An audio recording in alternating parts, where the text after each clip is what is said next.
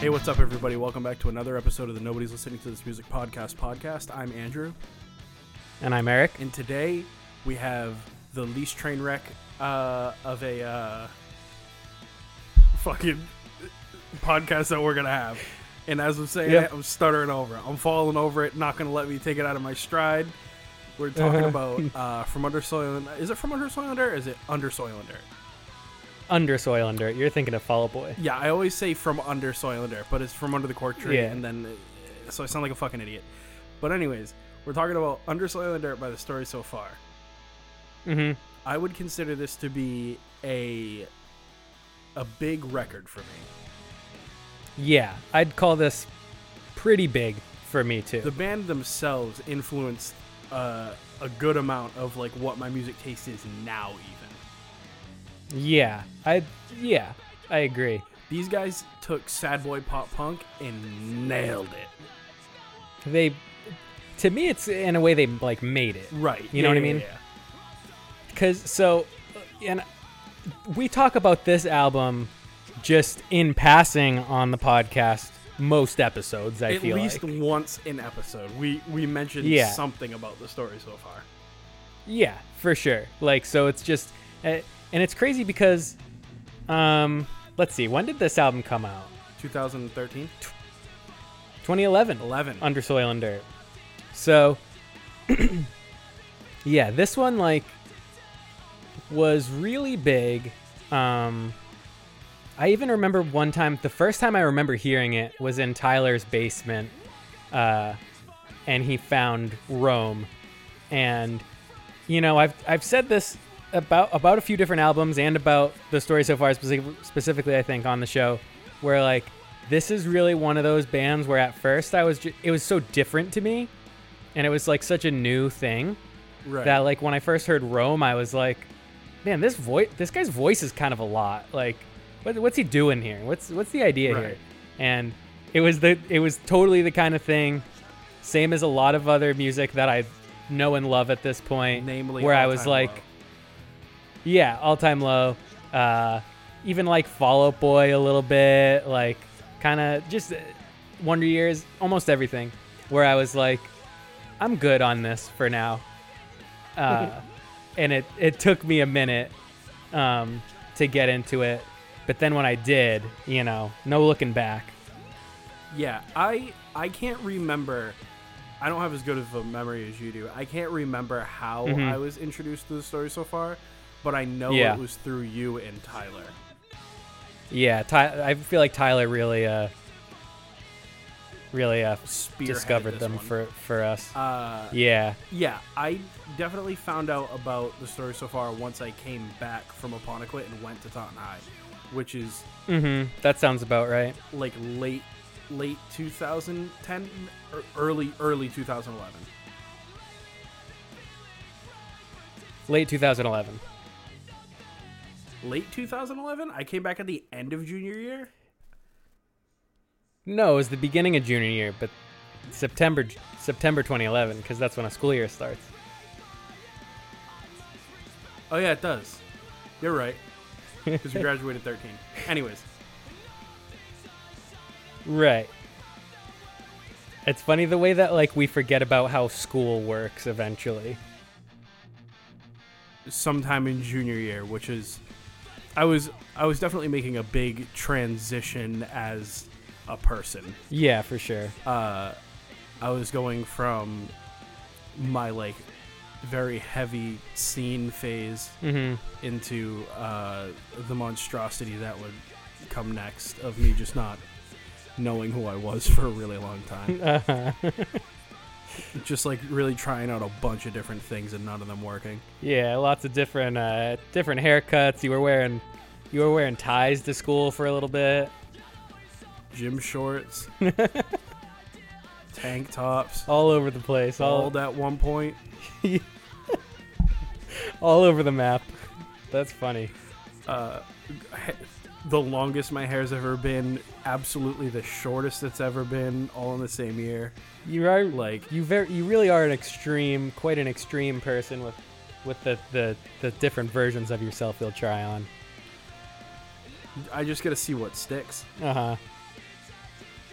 Thank God recently this whole like just wearing like Adidas tracksuits thing is stuck, because that was getting tiring, you know. Yeah. Glad something stuck. Now I just look like, I don't know, like the Russian mafia a little bit. But I think it works really good. Yeah, it's cool. So, to get back in the album here, already we're a couple songs deep, and I just remember one time that it really hit me that I was like into this stuff was there was one day we must have been recording. I think we were recording that Christmas song. We were recording the cover of Last Christmas at Frank's house. Offshore Descent was covering it, and I remember driving home in Tyler's car, I think, and like he put on this album, and I just remember being like really hit by like the drum tone, like the drum sound in States and Minds. And right, just being like, ooh, this is like so punchy and cool. Like this is just so sick sound. Like just the way it sounded was really cool. And yeah, and then you know, then we got a couple other songs there. Rome is just, you know, such a banger. Quicksand is very cool and fast and punky. Yeah, just really good songs. Swords and Pens, Good Luck Kid. We covered that. One of the other. Me and Tyler's band with Frank. I sang that on stage with you guys once. Yeah, that was cool. It didn't go great. No, yeah, but you know, it's funny to go back and watch those videos as somebody who was not the one singing on them.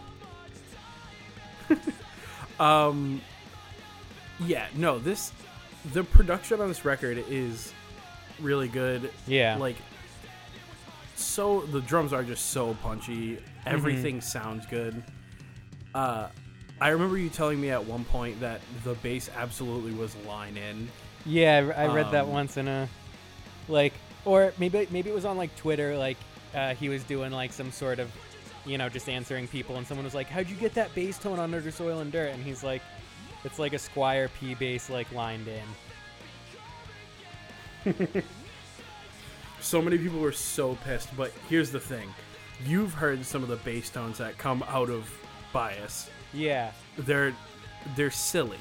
Yeah, you can do a lot. You can get like, you can do so much with a computer now. Uh-huh. And like, just, especially bass tones, because you can get a good guitar tone out of just about anything, because the focus the entire time that amp modeling has been a thing, it's been like, how can we get guitar tones to sound really good? Right. And, there was no focus on bass for a really long time, but now, just because of like the guitar tones are sounding so good, people are just like, oh well, I guess we'll make a bass tone too. Right. Yeah. There's other things here. And too.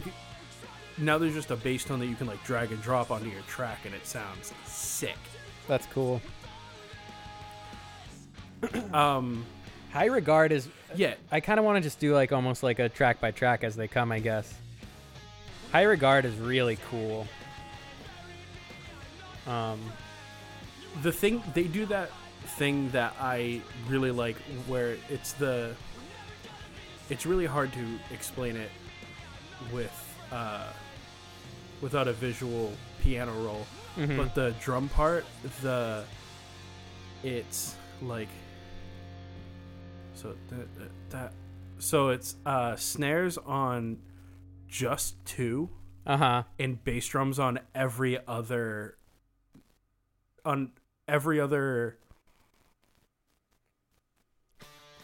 like 16th note, I want to say. Okay. It sounds, I don't know, good, just the whatever drum part that's like do do da do do do da do do do da do. Right.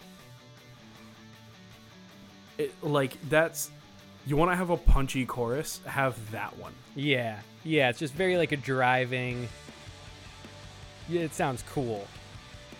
That really says like all that you really need to know about this entire record. It's like super like it's like aggressive in driving. Yeah. From 1 to 11. It really makes you want to move. Like like when we first started the podcast, I'm, pumping my fist with States and Minds and stuff, like, and just like, kind of makes me groove like this second verse in High Regard too. Yep. Yeah. Let's see. What how many times have you seen them live? Okay, that's actually a pretty cool story. So once, and I went to see them, but they also played with New Found Glory that night. Oh, that one. Yeah, so it was like they played, and then I was like, all right, I can go home. But like all of our friends were there still, and they wanted to still see New Found Glory. Mm-hmm. And I was like, I could leave. Like I don't really, I don't really care all that much. Right. That's funny. But like, it's crazy to say that I saw The Story So Far not close. Right. Was that on this album cycle? Probably toward the end of it? No, I don't think so. I think it was 2000. It was probably like right before What You Don't See came out. I think I can imagine. I can imagine the time that happened. I remember I was like just not going to a ton of shows. I was just super broke. But like I was like working, and I had like enough money to pay for my car insurance and stuff. And like it was the kind of thing where since I had a job, if I was gonna buy concert tickets, it was gonna be with my own money. And I did not have the money to go to that show. But I remember seeing them at Warped Tour 2013. That was the first time I saw them. So yep. that was their first Warped Tour. I think that was like right after What You Don't See came out, and that's when they were like huge, like, or maybe not like huge, but they were... That's funny. I don't mean to like completely interrupt you, but I'm gonna completely interrupt you. Sure. So, I just found the article on Alt Press. New Found Glory will be embarking on a Sticks and Stones 10-year anniversary tour, performing the album in its entirety, and I remember that being a thing. I guess I also saw Sea Haven. Okay. And I had no idea. So it was, the support was Candy Heart's Sea Haven, The Story So Far. I remember I remember seeing The Story So Far wearing Sea Haven merch all the time in like interviews and pictures and stuff. I think that's the extent I know that band. But I remember thinking, well, they must be cool. And then I remember hearing about that band Candy Hearts after you guys went to that show, and I just remember being like, this is terrible. Like, I really think Candy Hearts wasn't great. Yeah. Like, I did not like it. That's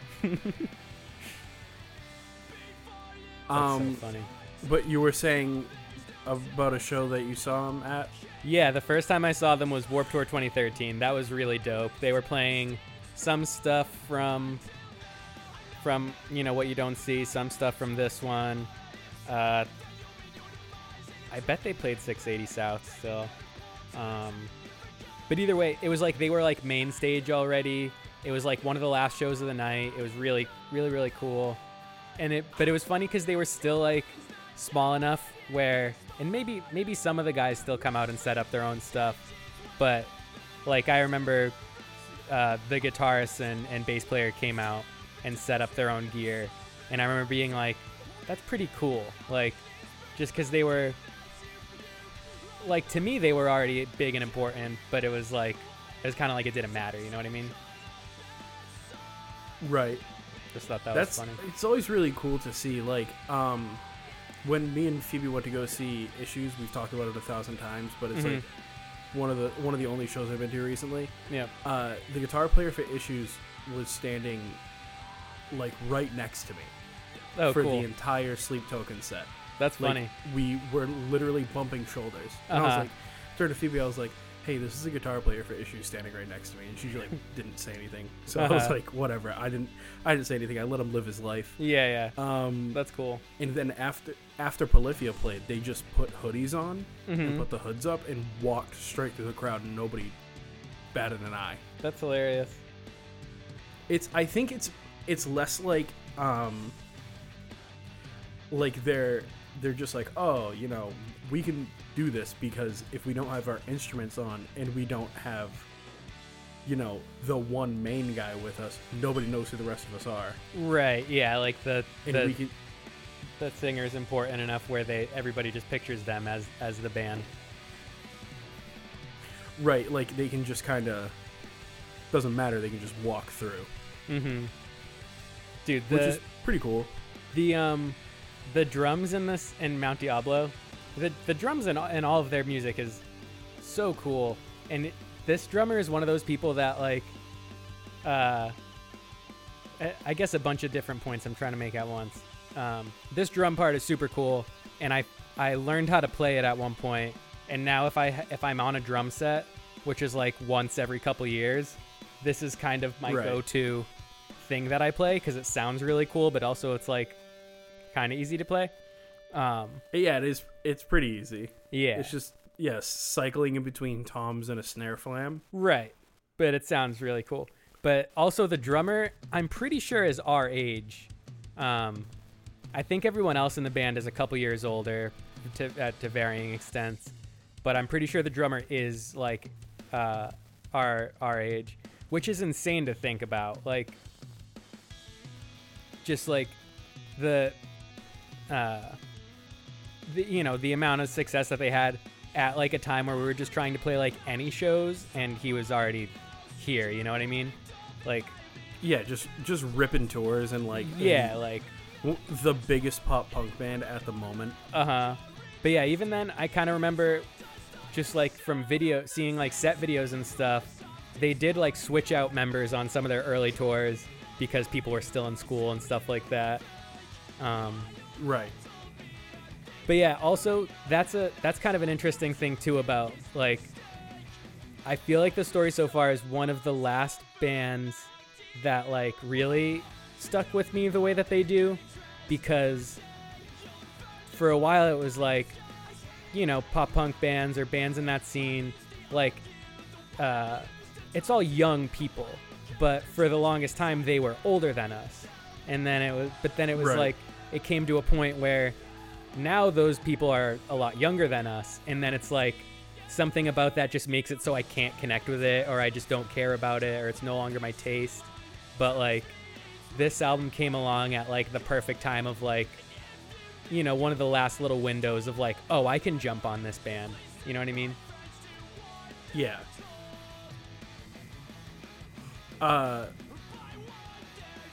Yeah, I know what you mean. Like when it comes to newer pop punk bands, like I don't know who's around right now. Water Parks, like they're kind of like like a I don't know, like what are they? They're like a pop rock band now. I've never listened to their music. You know what's so funny, dude?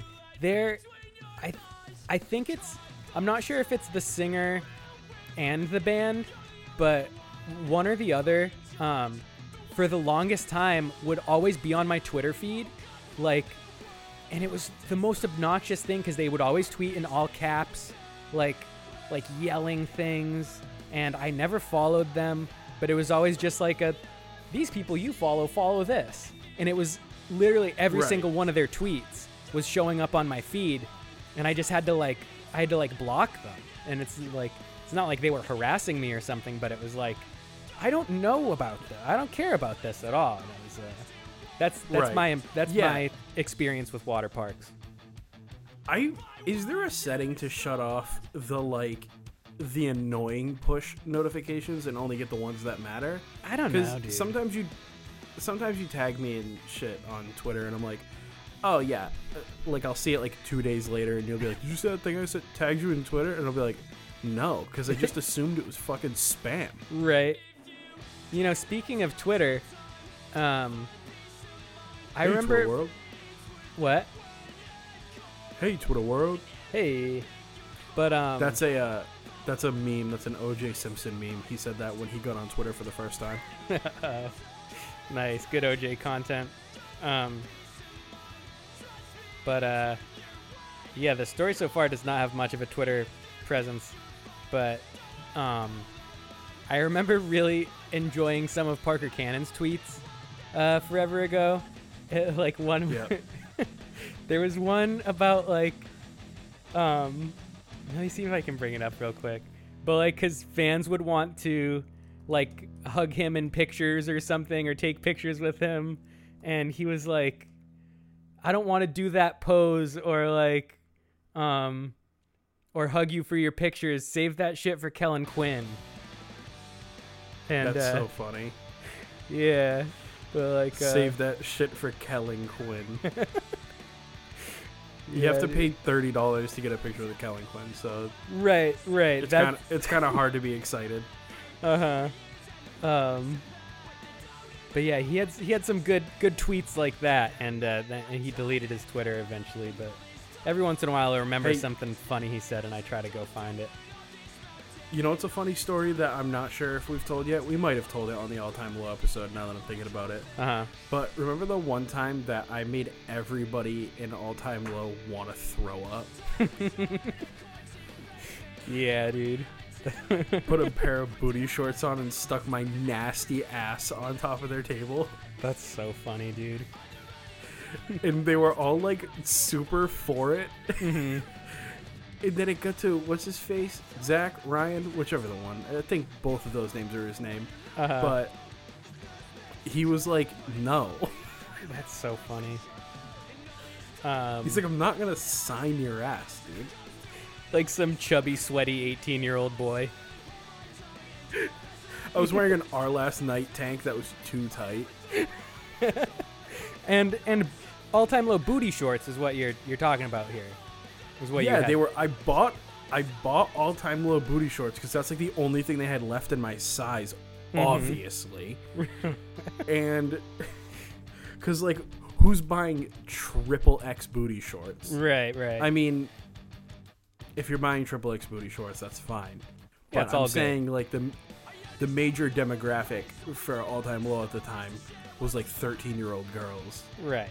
and at the, you know what I'm saying. I got it.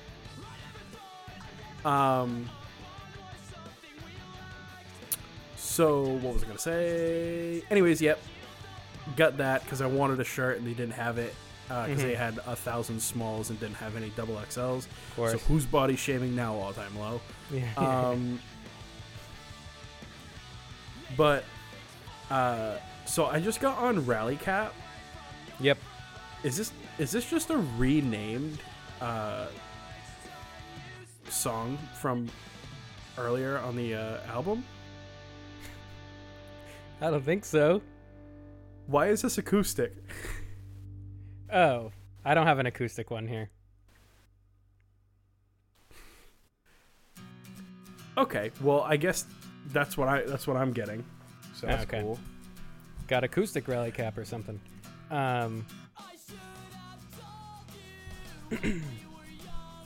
Oh, but the one before this, while you find your spot, I guess. 4 years, I remember being like, just talking about the time that like I started listening to them and the impact they had. Like, I remember listening to 4 years a lot when we all started college, and like a lot of us like stopped hanging out with each other and stuff, and like that's just totally like what that song is about. And I remember like just getting like super bummed listening to it, but that one's really good.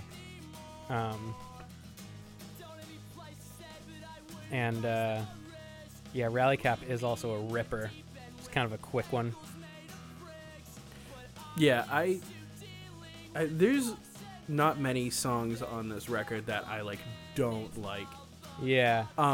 Something that I always say about Parker Cannon is I feel like he sings every song in like 3 notes. Right. He Yeah, I doesn't- remember. he I doesn't remember. really- I remember he like doesn't not really bounce liking that around at first. too much. Huh? He doesn't really bounce around too much in the melodies. Not in this early stuff. But I remember saying that like around this album, I was like, I wish he just like sang with like a little bit more melody, and then like in the next album he does a lot more vocally, and it's like even like what the way he sings on this album is like really great, but like it's just crazy how much of like a vocalist he's evolved into as their career goes on. And especially like recently, it's funny, he got very into Oasis in the last couple years. You can tell by his haircut. Yeah. Yeah, dude, just kind of awful haircuts and big windbreakers. But yeah, and like he just like stands that way on stage and stuff, and like yeah, with the mic stand and like leaning back with his hands behind his back a little bit. Yeah, he like basically stopped moving around on stage. But yeah, he just kind of does Liam Gallagher the whole time. Right. But I think it's made him sing like with a lot more melody and kind of, you know, intention in a certain way on the newer stuff, like on their most recent album. Speaking of Oasis, you said that you watched an Oasis doc, and then Yeah. you're an Oasis guy. Yeah, I'm also an Oasis guy now, so yeah, me and Parker have that in common. That's pretty cool. I remember my dad playing Oasis a lot. Yeah, I feel like Go ahead. when we were like, you know, kids, like late 90s, that was just all what the radio was all Oasis. So and I think in that sense, I just kind of never thought of them as like somebody who I'd like, because it was just, you know, so built into just music I'd heard as a kid. But like it is sort of nice nostalgia thing, I think. Yeah, without a doubt. I like a lot of people fault me for liking a lot of the like shitty 90s music. Mm-hmm. Like other songs than the hits by the Goo Goo Dolls were really good. Right. Like some of their deep cuts are actually like killer. Maybe I'll have to dive into a Goo Goo Dolls album. Like a lot of people shit on Breaking Benjamin, and that's not really a 90s band. Uh-huh. But that's like one of those early 2000 bands. But like, I think people just hear other people say things like, oh, that band sucks because they did such and such. But like, if you give half of it a chance, you're like, oh, this was good for a reason. Like, yeah, it's yeah, totally. This wasn't huge by accident. Uh-huh. For sure. Even though a lot of people are like, Nirvana is one of the greatest bands ever, there's just as many people that are like, Nirvana's super overrated. Right. And they did like nothing for music. One of those people happens to live right below me. Uh-huh. And me and said adversary at the time had a big argument in a place of employment even. Oh, had like That's a funny. real argument Uh-huh. like, while working under microscopes. That's funny. To be fair, it really just seemed like he was being contrarian for the sake of being contrarian, and I was like, stop. Uh-huh. Yeah. Like, you're All just right, doing buddy. a thing to do a thing. You don't really think what you're thinking, and you're Uh-huh. just trying to like get under my skin really quick Right. to get a good rise out of me. Uh-huh. Sounds like it worked. And it did, yeah, but that wasn't his intention. He legitimately thinks that I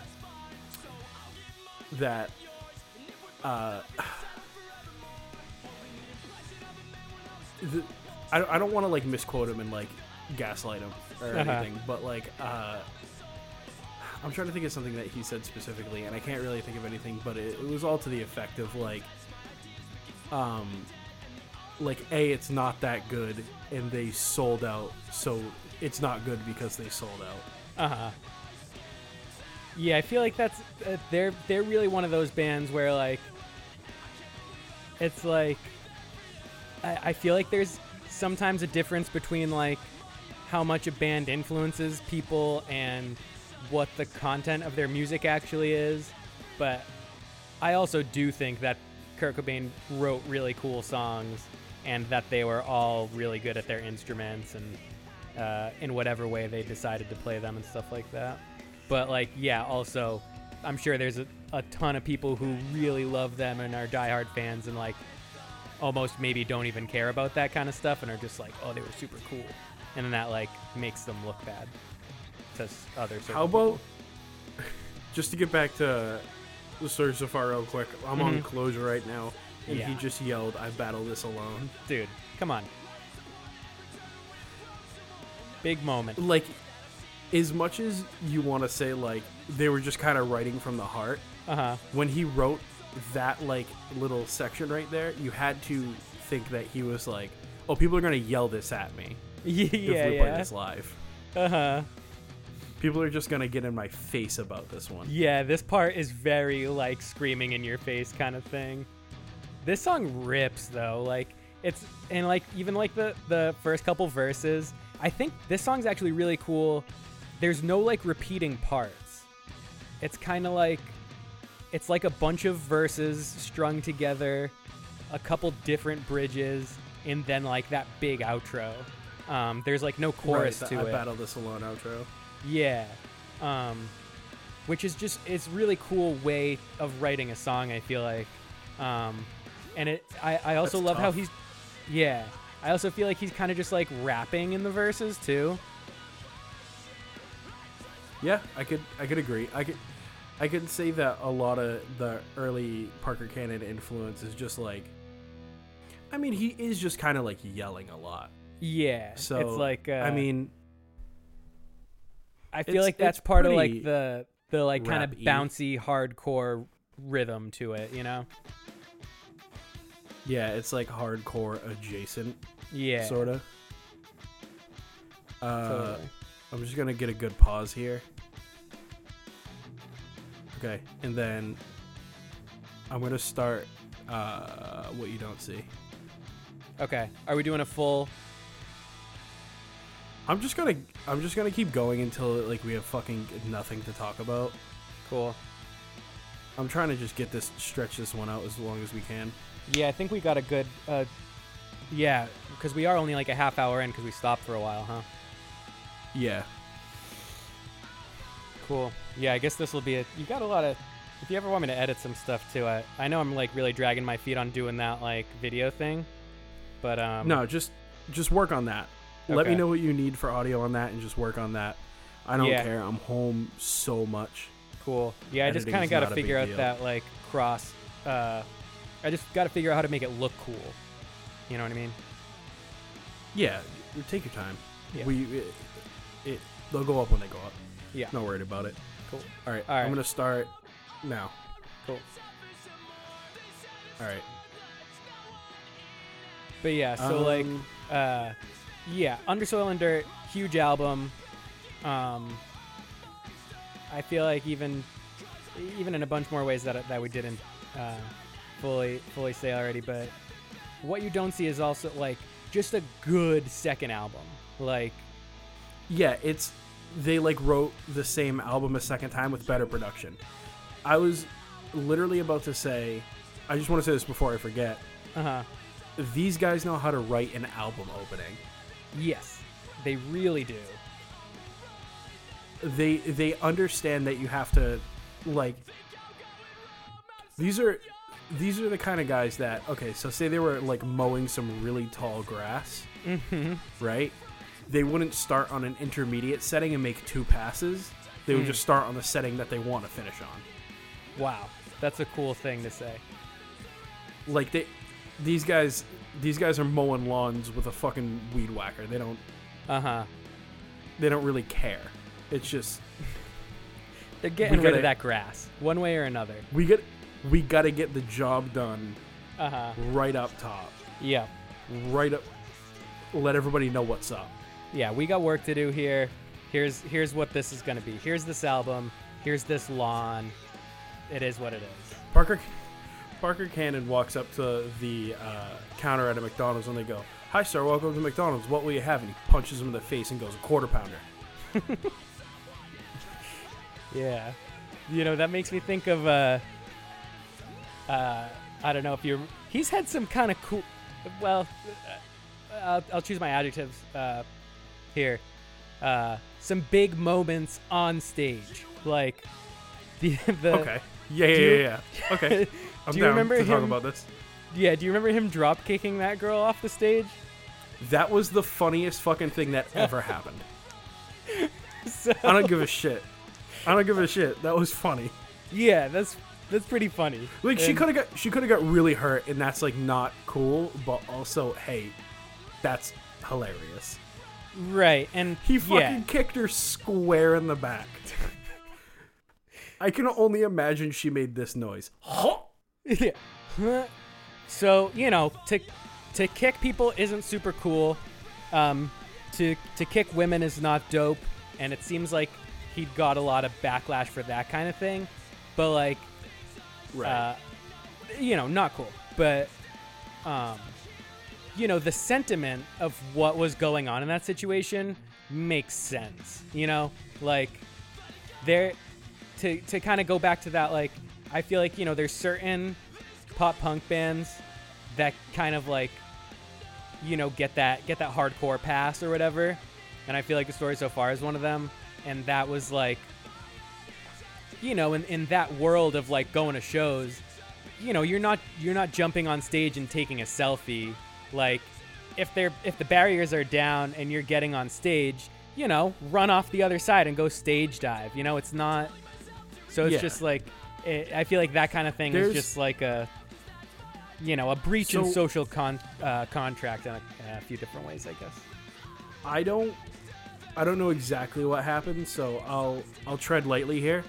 Mm-hmm. But something happened recently at a Counterpart show, and I'm not sure, and nobody got it on camera, I guess.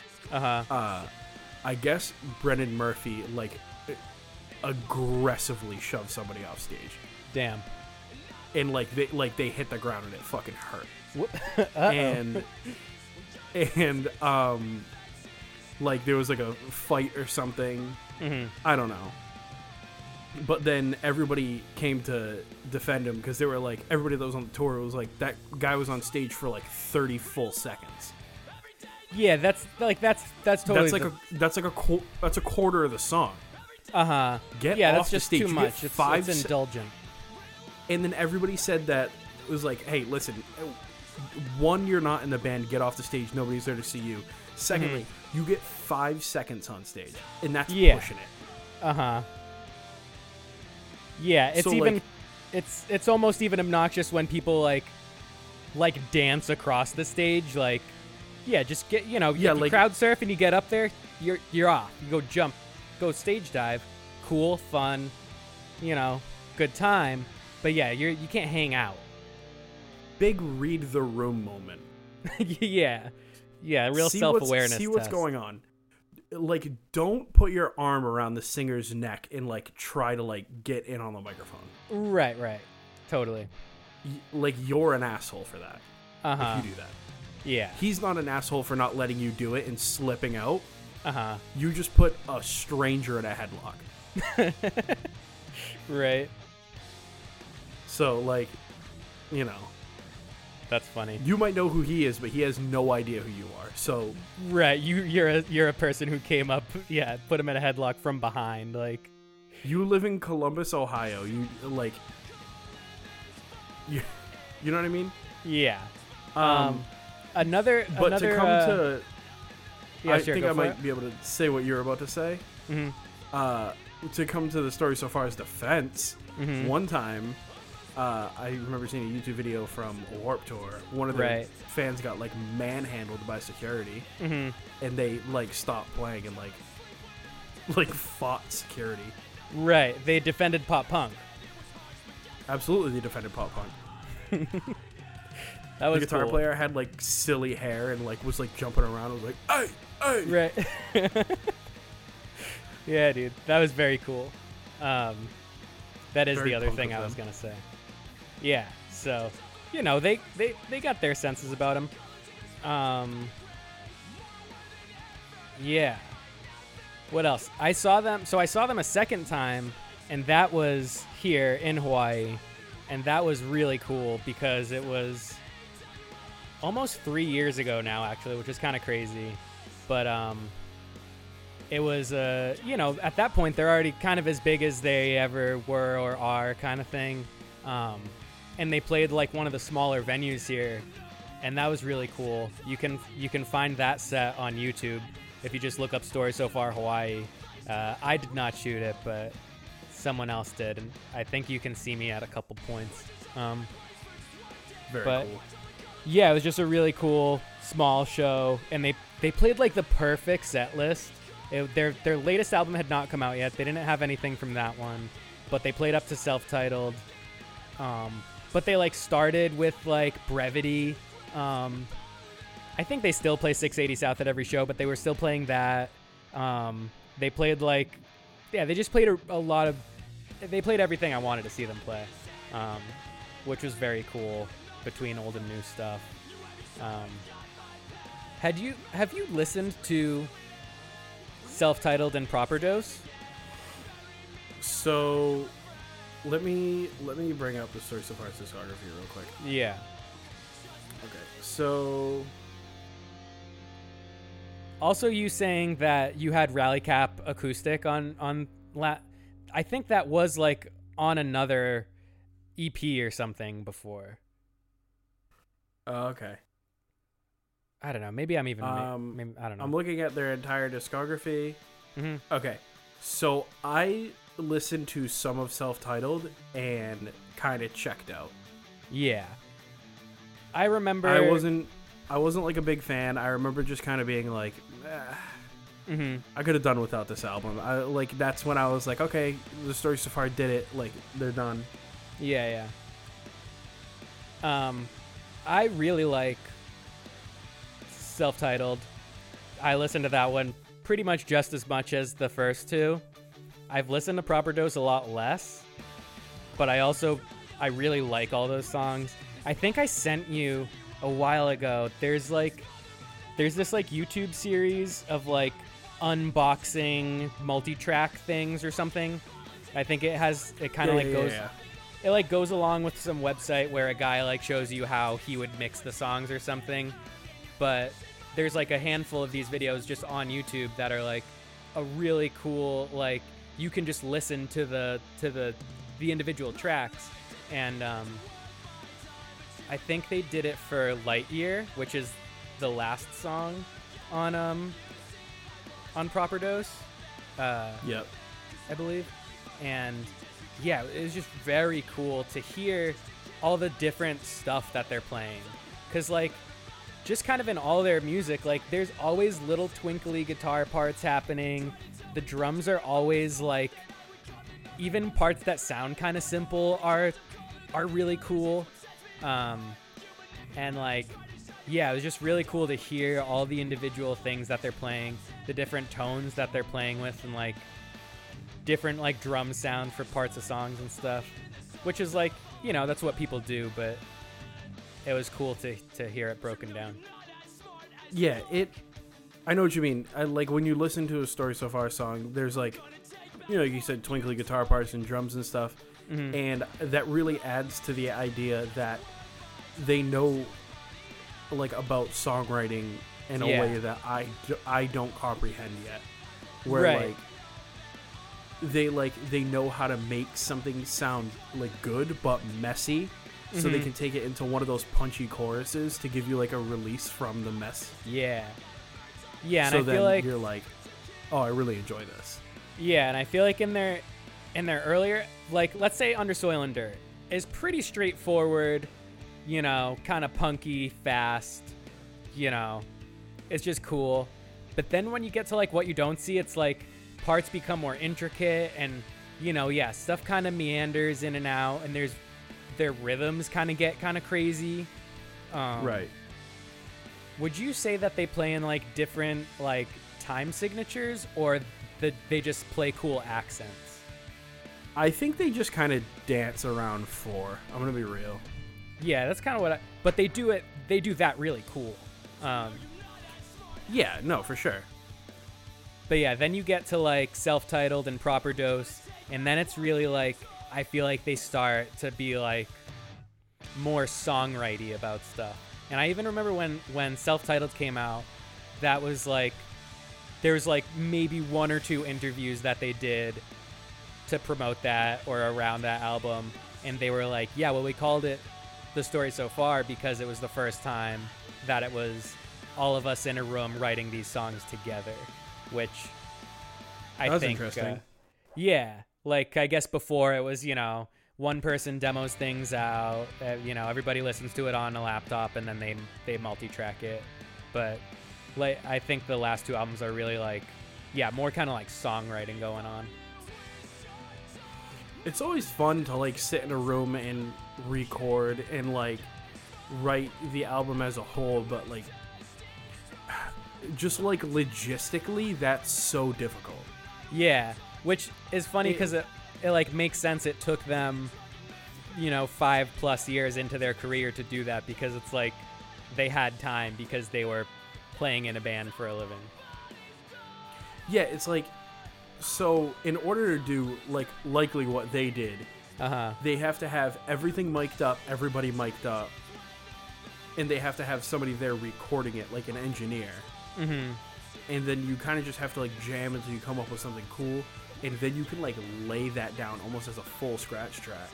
Right. And then keep moving, and then cycle through the material, and then like expand on that material, and like, but to do like, if you're like, oh, I'm starting a project with myself and somebody else. Hold on, let's get into a room and do that. And like, that's a hassle. Yeah, it's funny. Just the thought of like the live recording kind of stuff. Like who knows if that's what's on the album, but they were at least like writing that stuff together. Right. But I know around the time that Proper Dose was coming out, or when they were writing that a few of them got very into the Beatles, which was like that's the same year that I decided I'd get really into the Beatles. And it's like that's like one aspect of like bands around that time that's really impressive, that like it was like all just like live recording, band in a room, and then you're like overdubbing like extra stuff here and there, but like largely it's just okay, let's all play, and then you record that. And yeah, it's funny how like that kind of coincides with that time in their career. Yeah, I always like when you look back at like old recordings and stuff, especially like Beatles recordings or like Led Zeppelin recordings, or I think the biggest example of what I'm about to talk about is old Iron Maiden recordings. Sure. Some of those are just bad. Yeah, some of them. They just don't sound good. And that's obviously like a limit of technology at that time, and then some people will blame it on analog to digital. But I think really a big part of it is a lot of it had to be very simple because tape was expensive. Yeah. Also, like, I think there was only 4-track recorders up until like maybe even Sgt. Pepper's might have been done mostly on 4-track, or like all on 4-track, and then they had to like bounce tracks down and stuff like that. Yeah, so, you would have to like compress all 4 tracks down to 1 track, and then you would have 3 tracks to work with. Yeah. So like, yeah, then sound gets degraded and stuff. I think that's why like remasters are huge for older stuff like that, because you can go in and find those individual tapes and then line them out and like, do them more justice now. Right, put them into Pro Tools and like do a good job. Right, because I feel like mic to speaker, it was like pretty much the same, but yeah, it's that compression thing. Yeah, and like yeah, they still use. Absolutely, a lot of people are still using the same speakers that they used in the 70s and 60s, 70s and stuff like that, because that's the tried and true stuff. SM57's been around since God knows how long. Yeah. And then, or just like dynamic mics like that have been around for forever. And it really comes down to like sample rate is really what's changed. Right. And I think that's what, like, now you can make a metal record in your basement that sounds like, I don't know, just as good as a expensive studio. Uh-huh. Which is kind of crazy. That is wild. But yeah, the story so far, man. This is... For sure, dude. I mentioned it at the beginning, but to both of us, and I can speak for a lot of the people that we went to high school with and hung out with at the time, is very instrumental in what we liked at the time, what we would come to like, and the opinions that we have currently. So. Yeah, totally. And I feel like they're a good example of like a band that I really enjoyed then, and I've continued to enjoy, and like I feel like I'm kind of growing with in my music tastes. Yeah, maybe I'll check out newer Story So Far stuff. Yeah, you should. But if the music still lines up, we're about to get the Now You're Gone part. Yep. Damn, dude. In this song. Which is just... like... I can't explain why this part is as good as it is. It's the drum part. Yeah. It's how punchy the guitars are, but also just the vocal and that, like, the lead that isn't, like, it's not twinkly. It's very obviously played pretty far down on the neck. Mm-hmm. It just... good. I think Parker Cannon has said The Glass is his favorite Story So Far song. Like, ever? Yeah. That's a pretty interesting take. It might be different now that they've put out their most recent album, but up until a couple years ago. The two singles they released off this track were Empty Space and The Glass, right? Yeah. I remember listening to those when my mattress was on the floor at my grandmother's house in her living room. Yeah, I feel like I can remember watching the Empty Space video there.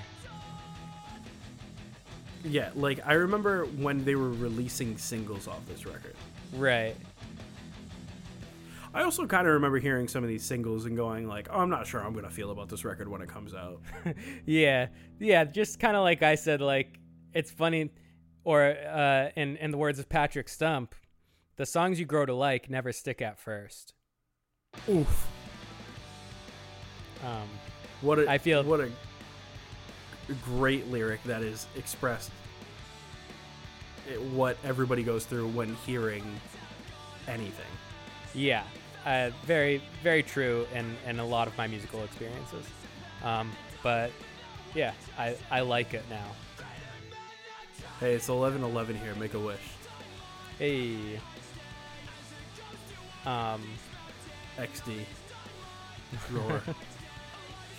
Nice, dude. I wish for you every time. Wow. Pretty cool, huh? Move, really. Hey, you want to hear something? You want to hear something really funny? Yeah. Do you remember Tokyo Hotel? Dude, yeah. Okay. Are you getting served stuff for Tokyo Hotel in your Explore page? No, I am not. Are you? I don't know what the fuck is going on, dude. On, like, Instagram? Yeah, on the Explore page on Instagram, I'm getting served, like, ads for... Not even ads, but just, like, the two twin brothers from Tokyo Hotel. Like, I'm getting served, like, their pages. And, wow. like, Tokyo Hotel fan pages. And I'm like, I don't know what I clicked on. That's crazy. I'm purposefully not clicking on anything that looks like it could have anything to do with Tokyo Hotel. Yeah, I end up doing that a lot, where like stuff comes up a lot, and I'll be like, I'm not gonna click this. I'm not gonna like try to investigate why this is happening. You can't. I'm gonna leave it alone so it stops. And then you just gotta start like watching like more woodworking videos or whatever. Right. That's funny, dude. But oh my god, that's a whole nother era of our life. Yeah, that's it was like my scene era, and whatever you're doing at the time, you're still figuring it out. Yes, I was still getting there. Listening to whatever you were listening to because I was near you. Right, and then, oh man, what a time! Just watching video on demand at my dad's house. I've said it like a couple of times, but remember that one time we were sitting at my dad's computer desk and you dumped a sub on the windowsill? It sucks. It sucks to think about, like, what a burden it must really be to have, like, just teenagers at your house and, like... Right. Like, they weren't food shopping for me for all the weekends. Yeah. No, and then absolutely not.